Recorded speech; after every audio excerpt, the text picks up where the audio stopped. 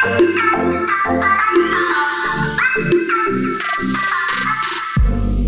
it's Chris, the Supply Chain Doctor and host of Supply Chain is Boring, bringing insight into the history of supply chain management and exposing you to some of the industry's thought leaders and driving forces. In this episode, we sat down with Gary Smith, Chief of EAM and Supply Chain Management with MTA New York City Transit, to ask what EAM is and what a supply chain professional does as a civil servant. It all sounds pretty boring, so let's see if Gary can prove me wrong. Gary, thanks for investing time with me today to better get to know you and discuss careers in supply chain management. Thanks, Chris. I really appreciate the opportunity and look forward to the interview. So just to level set the audience a little bit, Gary, you and I, we met when you lived in Atlanta, so that's kind of a precursor for one of my questions. You were pretty active with, I think at the time it was CLM, which is now CSCMP. I look forward to learning more about your career journey. But before we get there, let's go back a little bit earlier and tell me kind of where you're from, where you grew up, where you went to college, those kind of things. I was born in St. Paul, Minnesota, and I actually consider myself a second-generation supply chain person because my father, when I was growing up, worked for various catalog retail companies. He started out when I was in St. Paul at Montgomery Ward's. I don't know if many of your listeners ever remember Montgomery Ward's, but they were a huge catalog operation. In fact, the big three back in the 60s were Montgomery Ward's, JCPenney, and Sears. We moved around quite a bit. In fact, we moved to York, Pennsylvania, where my dad worked for McCrory's, which was a large retail, what they used to call a dime store. Major competitor was Kresge at the time, which became Kmart. And when I was 7, my dad took the kids and toured his distribution center on a Saturday afternoon. And that was the first time I was actually in a distribution center. We would do that every couple of months and just to get out of the house on a winter weekend. Then we moved to Milwaukee when JCPenney started their catalog division in Milwaukee in 1964. So I'm dating myself. Yes, I am that old. Anyway, he worked for the JCPenney Catalog Center there, toured that center many times. In fact, I worked in it the summer I graduated from high school. Moved to Atlanta in 1968 when my dad became manager of the JCPenney Catalog Center in Forest Park. And I then went to college at Georgia Tech, graduated from there. And my first job out of school was as a supervisor at JCPenney in Forest Park. I've spent my entire career basically in supply chain management. Of course, back then it was, we called it physical distribution. And then it became supply chain management somewhere in the 90s or late 80s. Moved into consulting after I left Penny's and worked for a number of boutique firms. I also worked for KPMG. Worked for several architectural and engineering firms. Married, stayed in Atlanta, and until I moved to New York in 2004. Before we get there, Gary, where'd you go to university? I went to Georgia Tech. Okay, that makes sense with a lot of the things you were talking about, consulting. That seems to be the place. Graduated with an industrial management degree, which no longer exists. One of the presidents after I left switched it around and it became basically a business school, that school of business, et cetera, and things like that. But industrial management was what I always called it, industrial engineering without the drawing and the extra calculus. Now it's either business. They also have a really excellent supply chain school too. So as you well know. One of the best in the world. You're still active with the university or you do things with them? I know they're one of the reasons I'm asking. I teach in their continuing education department. Supply chain management. So I don't know if you do anything like that. I don't. I just, support them financially every once in a while when they ask for money. Yeah, I still consider the fact that I graduated from Georgia Tech one of the reasons for my success. I'm going to go back to that, what I learned there. So you talked a little bit about the consulting career. So some of the companies that you work for, that seems to be a natural progression. And you were even in the operations side, as you said, with JCPenney. So that makes sense. You understood the business. You could design facilities, design processes. So you've always been, in the warehousing side of it, at least up until recent? Yes, I was in the warehousing side of it from an operations standpoint. But the consulting side, I got into inventory management, inventory control, warehouse design, network design, a lot, and then also into strategic planning and things like that as well. It really gave me a real breadth of experience. Plus, it also got me a lot of experience in a lot of different organizations. So, I worked with chemical companies, manufacturing companies, automotive companies, retail, and it gave me a lot of background into different types of inventory, different requirements of those inventories, storage requirements, as well as, handling requirements, as well as temperature control, et cetera, et cetera. So I think it really helped expand my horizons. And one of the reasons I love supply chain is that you can never stop learning about it. There's always another place. I mean, even today I was listening to Supply Chain Now, and they were talking about digital engagement. And it was an area that I had never really been involved in. And I found it fascinating. So there's always something else to learn in this org. You've got your areas of expertise, but then finding out new things is always one of the great adventures in supply chain management. My friend in Atlanta, when I knew you here, you got a different job in a different region of the country. So you were talking about, before I changed the topic a bit, moving to New York. How did that happen? Well, that happened because I was working for an architectural and engineering firm in 1999, 2000, 2001 era, and was basically laid off of there when e-commerce fell flat due to over-speculation, yes. And I was laid off from there. And then I spent a couple of years, I was still living in Atlanta, but I spent a couple of years as a consultant on my own. And what I started doing is subbing myself out to larger consulting firms. One of those happened to be KPMG, or I take that back, as actually by this time they'd broken off and became Bearing Point. One of my friends that I had worked with there was a senior manager, and she had me come in to do a project with the New York City Housing Authority. Got involved in that and did a project with them for about 6 weeks, wrote a report, and then came up with, you can do a lot of great things here, and just kind of left it at that. And so went off and worked on another project still in Atlanta. I got a call from her 6 months later, and she said, we've had some changes up here. The new deputy director that saw your report was very interested in it, wanted to talk to you about it. So we arranged a phone call. I was in Atlanta, and I was doing this presentation over the phone. This was back in the no technology days, so it was just over the phone. And we were flipping through the report, doing this presentation. And when I finished, I was in my office in our house. And when I finished, I walked out, and my wife said, how did it go? And I said, I think I gave myself a B+. I think it went pretty well, but I'm talking to the government. If there's any add-on work, it might be 3 to 6 months down the road. 3 hours later, my friend calls me from Bearing Point and says, they want you up here Monday morning.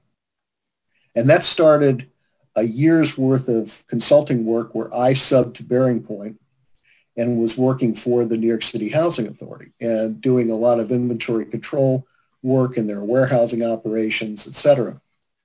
I would travel up there, every week.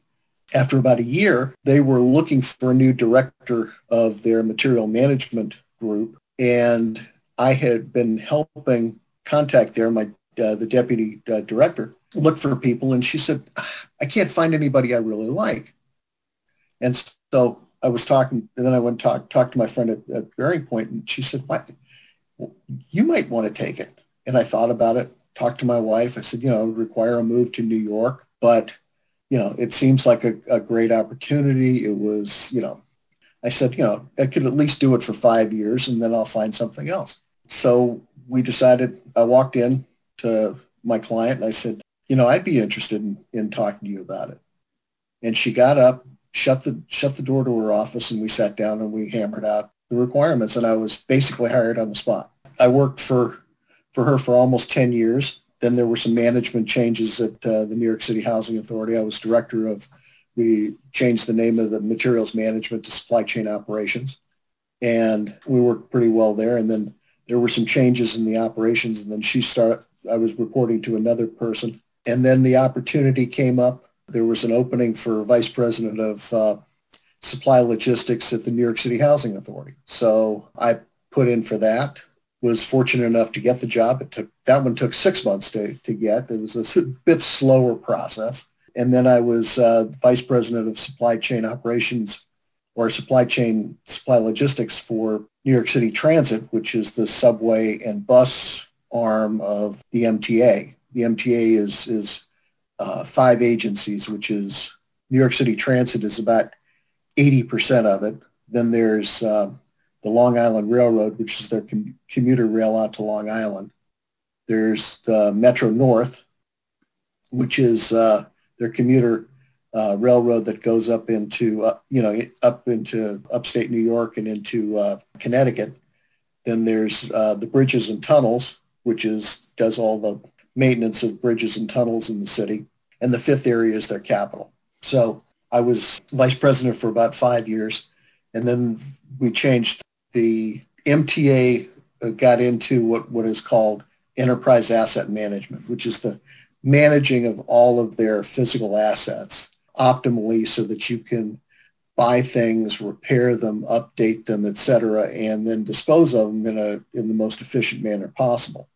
And the MTA has, several $1 billion worth of assets, as you can imagine, with all their rail, all their buildings, all their buses, all their subways, all their trains, et cetera. So with my background, I moved into that area as what they call chief of enterprise asset management / supply chain management. And in that area, what I do is I look at opportunities to take the EAM functions, which are trying to make sure that things are repaired on a timely basis and stay repaired, and make sure that we have the appropriate infrastructure in the supply chain to manage, make sure that we have the right materials at the right time in the right place and the right people to put those things together. So that's sort of in a nutshell how I got from point A to point B. And I've now been in the public sector supply chain since 2004. So what is that, about 16 years? It's interesting. It's supply chains are supply chains. They all plan, source, make, deliver, return, and enable. But the difference here in the public sector is, at least in things like public transportation and public housing, et cetera, there's another thing where you have a safety factor, you have more of a feeling of you have to take care of this organization, or you have to take care of people. So there are different stocking requirements especially, there are certain things you don't want to run out of. You're always going to run out of something, but you want to make sure that there's a little bit more of an investment opportunity here. We don't keep as lean of inventories. We also don't have the profit motive. But at the same time, the requirements are still there to be, as efficient and effective as possible. It's interesting. I teach supply chain classes, as you know. An eye-opener for me this year, actually, I taught some classes to military people that work in the military, which is a public sector. And I keep talking about cost savings and efficiencies, whereas they are focused on the mission of availability. They are more focused on making sure they have the right product than, as you said before, keeping it lean. Yeah, there is a lean concentration, but that is a big difference that I noticed in my learnings. The thing is you really can't mention profit in the public sector because they don't understand it. And they actually sometimes they actually kind of poo-poo it and say, we don't do that. In fact, it was interesting because when I first came to New York City Transit, the people that I worked with really didn't even consider themselves supply chain people. They didn't see that what supply chain people in the private sector, they didn't see any connection with that. So one of the things that I was trying to make sure that people understood was that while your supply chains are different, there's also a lot of similarities. We still receive material. We still have receiving reports. We still have inventory. We look things up on utilizing, some people use barcodes.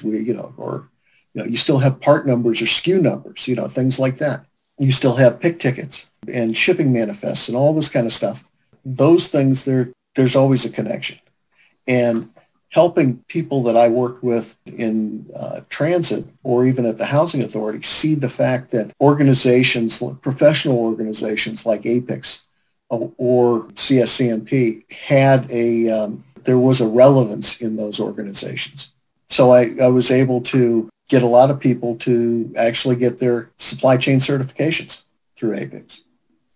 That's good. Yeah, I actually had a customer that was a government agency just last summer. It was a local Georgia county and their water department. They have warehouses, to store the pipes and the plumbing and everything else. And so they trained 4 or 5 of their people. I'm glad to see the government CLTD? It was, yeah, very good point. Yeah. And CLTD is Certified Logistics, Transportation, and Distribution for my audience that may not be astute with APICS. But yeah, that's an interesting fact. I like to see that even government agencies are looking at being more efficient and saving money. Yeah, so. and I'm seeing that more and more. It was interesting because looking back on I was very involved with CSCMP or CLM at the time in Atlanta when 25 years ago when we first met back then. And I was involved in CSCMP or CLM and got into the organization and volunteered and became president. I was actually president of the Atlanta Roundtable for 4 years. But when I moved up to New York, their CSCMP Roundtable up here wasn't as active. And what became really active, and I got involved in it, was the APICS chapter. And so I got involved in that. And it was interesting because back when I was still in Atlanta, I took one of the CPIM modules. I took the first one, what we still call Basics of Supply Chain. Then I got busy and things happened and I let it go. In 2005, when I was up by this time I'd moved to New York, they were just coming out with the Certified Supply Chain Professional. So I said, this is really, something that I would be interested in. And so I got involved in that and I started taking it. And I actually took the very first CSCP exam, which was the paper test. And I actually had to go to the Marriott at the Newark Airport. I was living in New York at the time, but we had to go over there, spend a night there. My wife and I went over, kind of made it sort of a little mini vacation. And of course, then I took the 3-hour exam or 4-hour exam back then. And it took like 2 months, 3 months, I don't remember exactly, to get the results back because they had done all the background on it and all this kind of stuff or done the cut score that they do now and all this kind of stuff. So when I finally got it, turned out I passed. So I was one of the first people to get the CSCP. And then I went back and I said, maybe I'll go back for my CPIM. Back then it was 5 exams. And I called APICS and I said, I took this one back in 2001, this one exam. She says, yeah, it's still good. So I was, still under that. So it took me a year, but within the next year, by May of 2007, I had my CPIM. Then I started writing articles and doing presentations at the conferences stepped into that role. And so by the time I recertified for my CPIM, I had enough points to get my fellowship. And then again, got involved at the national level with the certification group. So I started working with the certification committees on CPIM. We were writing test questions and doing all that kind of stuff. And that was a whole different area of getting involved. And, at first I knew nothing about what I was doing and, finally fell into it. I had some really good people I was working with at the time. And then finally, as you know, a couple of years ago, the CLTD comes out. And I was on the CPIM, one of the CPIM committees. And I went to the APICS people and I said, look, you don't get to start a new certification every day. I said, I want to get on the certification committee for CLTD. And they said, okay, well, you got to get off. You got to resign from the CPIM committee, but we'll put you on that. And so now I'm on the certification committee for CLTD. I was one of the very first people I took the exam, the CLTD exam, the very first day it was available. That was in December 2018, I think it was. Took it on the very first day it was available. And then in January of 2019, they allowed fellowships for both CSCP and CLTD. Interestingly enough, and this and $2.85 will get you a cup of coffee at Starbucks, but I became the very first person to get a fellowship in all three in January of 2019. And Gary, what is a fellowship? What does that mean? A fellowship is that's the F designation afterwards. They now call it like a CPIM-F and the CLTD-F and the CSCP-F. It's really designated for people who have, as they call it, given back and added to the body of knowledge of supply chain through doing presentations, through writing articles, through training, etc. In the old days, the vast majority of fellowships were awarded to academics and to trainers such as yourself. I'm one of the very few that is actually a practitioner that has this. And really only about 3% of those who have certifications actually have the fellowship designation. You're in rare air for sure. Yeah. Well, so are you, since you're also, and you and I are probably are some of the few triple threats around. But, so it sounds like getting involved is part of your nature. You mentioned you were president of CLM in Atlanta. Now you're involved speaking. I assume you attend chapter meetings when you can, when they're held. I was just on a virtual chapter meeting today with the Long Island chapter. Part of my nature now, and the thing is that as a supply chain person, I really feel that as even a worker today, what you've got to do is you've got to stay relevant. And the key to me, especially in supply chain and staying relevant, is being involved through reading supply chains, being involved in your local chapter or your national chapter, going to the conferences, being part of these things, and staying involved, because it's amazing how much knowledge is out there. And like you said, a lot of knowledge that is available, and you can file it away, use it bring it up, later, or, meeting, all of a sudden you'll say, wait a minute, I just remember, I was at a meeting a couple of months ago where they discussed this, and it's something you can bring out and you can contribute in your daily lives. There's a real relevance to it. You take it another step, though, and you're quite a prolific writer. I think you've written for Apex Magazine several years, and I just saw another article. What was it called? After the Dust Settles, of a different magazine. I started writing for what was called Apex Magazine. I think the first one I wrote was in 2010. It was about the Housing Authority, New York City Housing Authority, and what we were doing there.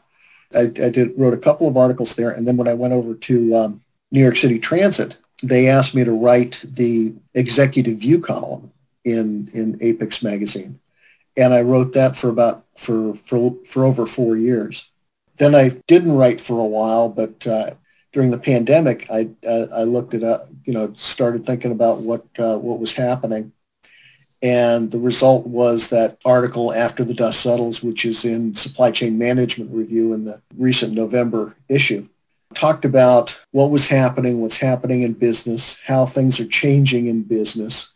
As your friend Scott Luton likes to say, business is becoming more democratized. Not so much Democrat or Republican, but really becoming more accessible to a lot of people. And we're moving from the philosophy that the purpose of business is totally just to make a profit to the purpose of business is to make a profit, but also make a difference. You're starting to see that more and more now with companies, and, they're caring more and more about the environment, et cetera, and more about their people, and the people that are not only the people who work for them, but the people that are their customers and the people in general. In the article, I talk about the fact that in order for companies in a post-COVID world to survive, not only to survive, but to actually thrive, you have to develop and be adaptable. to be adaptable requires two things. One, you have to be resilient, which means when you have a shock hit you, some sort of a disruptor hit your business, you have to be able to absorb that shock. And then you have to be agile, which means the other part of it is you have to be agile in that you have to be able to then, once you've absorbed the shock, you need to quickly pivot and do something to be able to move into a different business direction so that, to be able to grow your business. And so I looked at this and I came up with 8 steps for resiliency. And it's detailed in the article, and I'm really proud of it, but it starts out by saying, the first step is to create a vision and culture of true end-to-end visibility. And that takes a long time to do, but I mean, it's something you have to start now to be able to get to, because a lot of companies who haven't started that aren't around anymore. I look at JCPenney, the company I started out with has filed for bankruptcy. And I was a second generation Penny person. I don't know if you read, I have a post in my LinkedIn about, I called it a death in the family. And it was like what happened, my feelings about what happened to Pennies, because I think they lost sight of their vision. But then being able to leverage technology, the second step is leveraging technology that speaks to that vision. You have to keep going back and tying into that vision.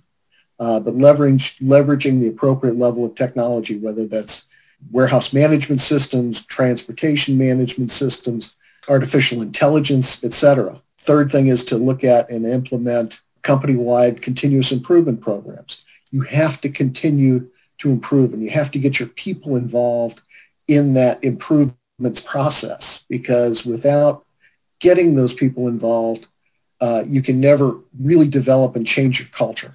The fourth step being emphasizing planning over forecasting. Forecasting is a great thing. You need to forecast and understand what's going to happen. But the bigger part of that is really planning and being able to, because forecasts, you're always kind of chasing things. Planning, you're getting out in front of it and becoming much more proactive. Number 5 is segmenting your supplier and customer bases, because just like no 2 employees are the same, no 2 customers are the same, no 2 suppliers are the same. You have to treat them and divide them up into your whether it's profitable versus non-profitable, whether it's and from a supplier standpoint, whether it's a commodity or whether it's a bottleneck type situation, or whether it's those are critical suppliers that'll shut you down if you don't if you don't take care of them and if you're not paying attention to them. The next step, number 6, is developing a risk analysis plan, making sure that you understand whether it's a SWOT analysis or whatever, but understanding what are your risky suppliers, your risky customers, whether they're, profitable, unprofitable, what things are happening, because generally a customer goes belly up and it's a fairly, it's a JCPenney and you're a supplier to JCPenney and they're not paying anymore, you're in trouble. You're in big trouble. Number 7 is really making a switch from purchasing to true procurement and setting up programs where again, that's part of your supplier segmentation, but also understanding how much does it really cost to procure, that, you're not just a transactional analysis, but you really have to partner with your suppliers, because you have to look at it as, especially your critical suppliers, those are your long-term organizations that you need to have long-term relationships with. And then finally, and this sounds really mundane, but the final step is really implementing sales and operations planning or some sort of situation like that. Here at the MTA, we don't have sales, so I'm trying to sell it as demand and operations planning. So you understand the idea is to balance demand and supply and get people in the same room to talk to each other that are from different segments of the organization, to be able to say, my customers say this, my finance people say this, my warehousing people say this is what I've got, and my operations people say this is what I need. and getting people to talk instead of pointing fingers at each other, which they do when they're not in the same room, get them to actually talk about the issues and take away their excuses, so to speak. It's a good accomplishment to get published in Supply Chain Management Review. Kudos to you there. And then two, as I reviewed the article, I thought this is great. This is so boring. I could read it forever. For my CSCP students, Gary, it's almost a CSCP synopsis if you look at kind of what they're talking about in general. One of the things I'm following in the market now is multi-enterprise supply chain business networks. It's getting companies to that level 4 of the maturity model, which if you want to know more about the level 4, I encourage you to check out the article. But that's kind of a new market that I'm looking at. And then I started out the conversation talking about being fair to the people. And that's a concept we talk about in CSCP called triple bottom line.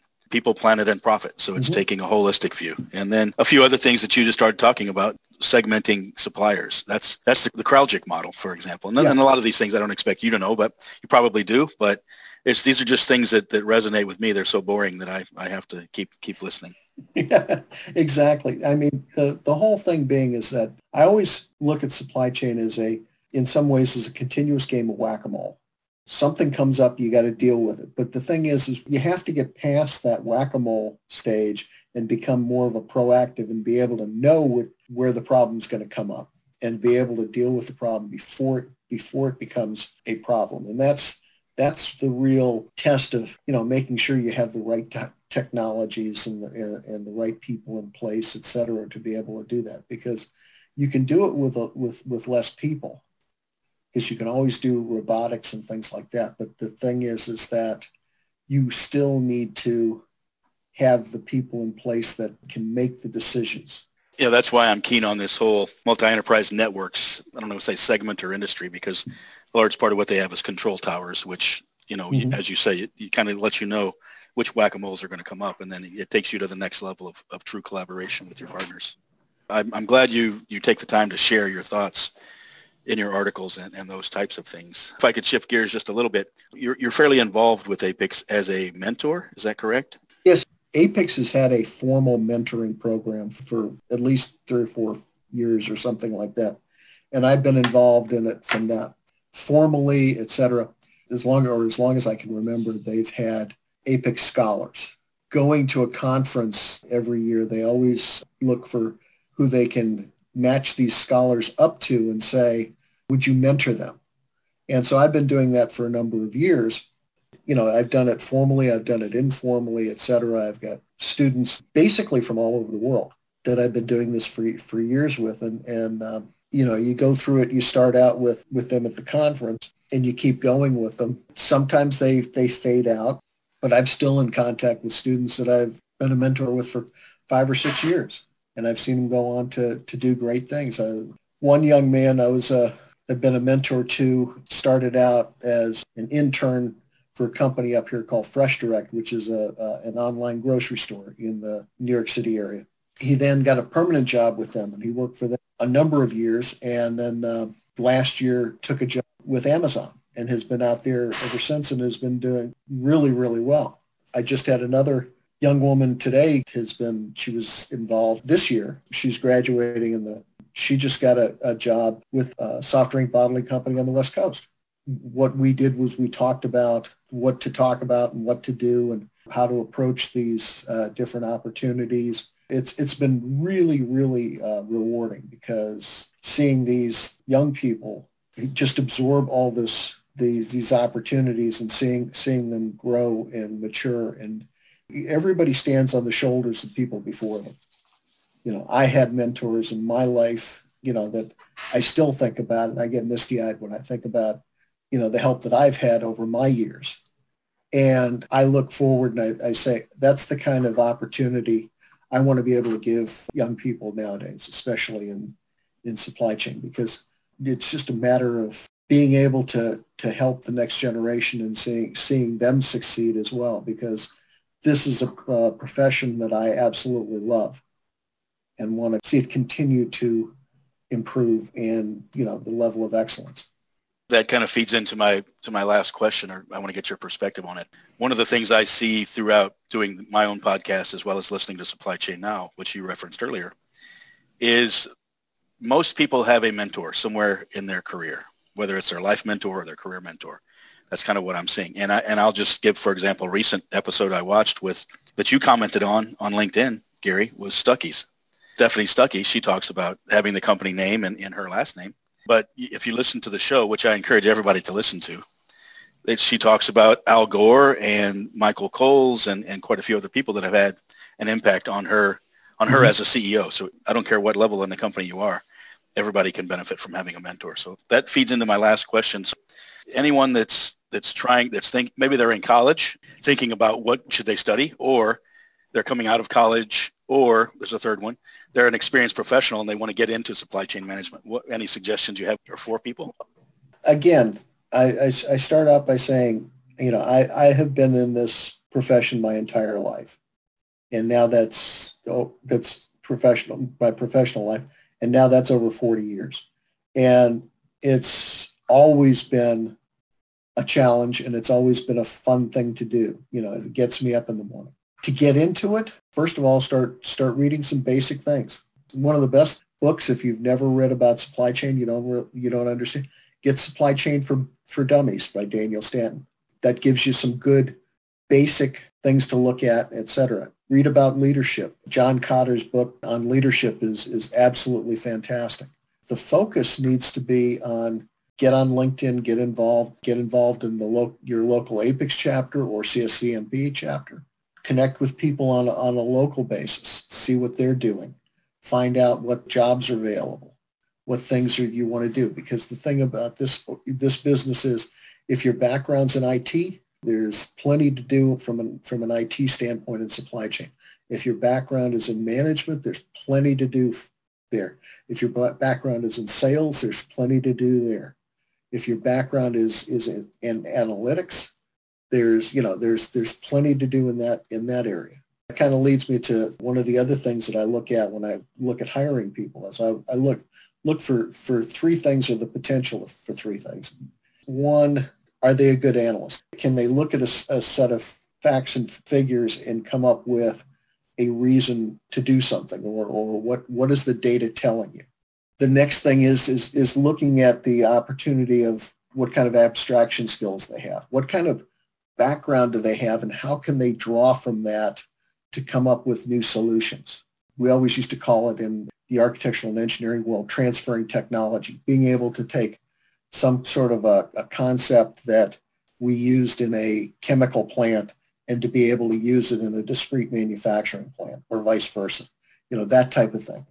And then finally, this is something that I learned later in life, but I think that it's very, very apropos, especially now, is to develop some sort of financial skills. You don't have to be a financial wizard to be in supply chain, but you have to understand finance is the language of business, and to be able to make sense to upper management and to different parts of management, the CFO, the CEO, et cetera.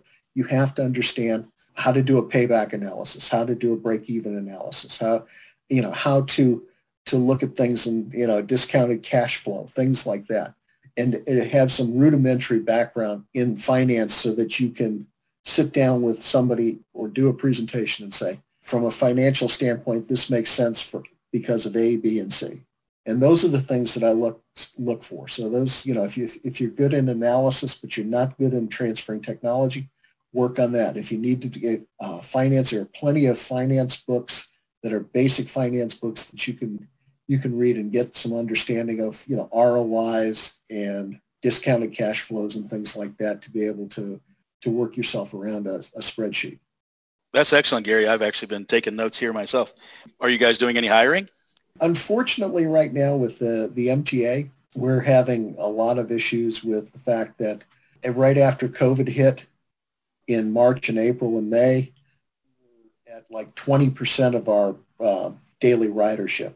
I think we're up to about 35% right now. So not only the MTA, but all of public transportation across the country is in dire financial straits. And, so hopefully there'll be some relief coming, as far as, from the federal government, et cetera. And as things come back, and while there's no real reason to fear getting COVID from being on public transportation, If you wear a mask, buses and subways and rail cars are cleaned every day, multiple times. Right now is a great time to be able to, if you need to get out and get into the city or whatever, and get around on public transportation. Public transportation is the way to go because there's not a lot. The crowds aren't there, but we need to get that back. So yeah, right now we're kind of on a hiring freeze, and there's some things there. But the thing about generally about supply chain is a growing industry. There's a lot of opportunities and a lot of things, and the public sector will be back as well. I appreciate your vision there and suggestions on people's careers in supply chain. My suggestion would be follow Gary Smith on LinkedIn and read as much as you can from him, and then maybe also get involved. Yeah. Get involved with an association, as Gary said, CSCMP or APICS, but my preference is APICS. So I try not to say it, but it's been an interesting conversation for a boring show. So thank you for that. Well, thank you. And just one more plug is I do have another article coming out in Supply Chain Now, which is the ASCM or APICS magazine in January on strategic planning. Look for that coming up. I plan to be writing more in the next couple of years to come anyway. You're a good supply chain ambassador, Gary. Thanks for investing time with me.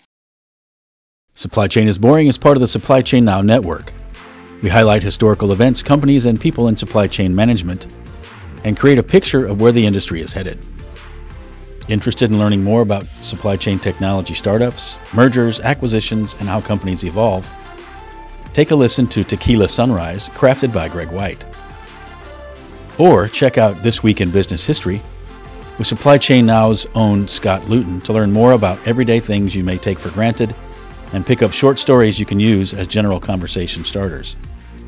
The Logistics with a Purpose series puts a spotlight on neat and interesting organizations who are working toward a greater cause. If you're interested in logistics, freight, and transportation, take a listen to the Logistics and Beyond series with the Adapt and Thrive Mindset Sherpa, Jamin Alvarez. And check out the newest program, Tech Talk, hosted by industry veteran and Atlanta's own Corinne Bursa. Bursa will discuss all things digital supply chain. If interested in sponsoring this show or others on Supply Chain Now, send a note to chris@supplychainnow.com. And remember, supply chain is boring.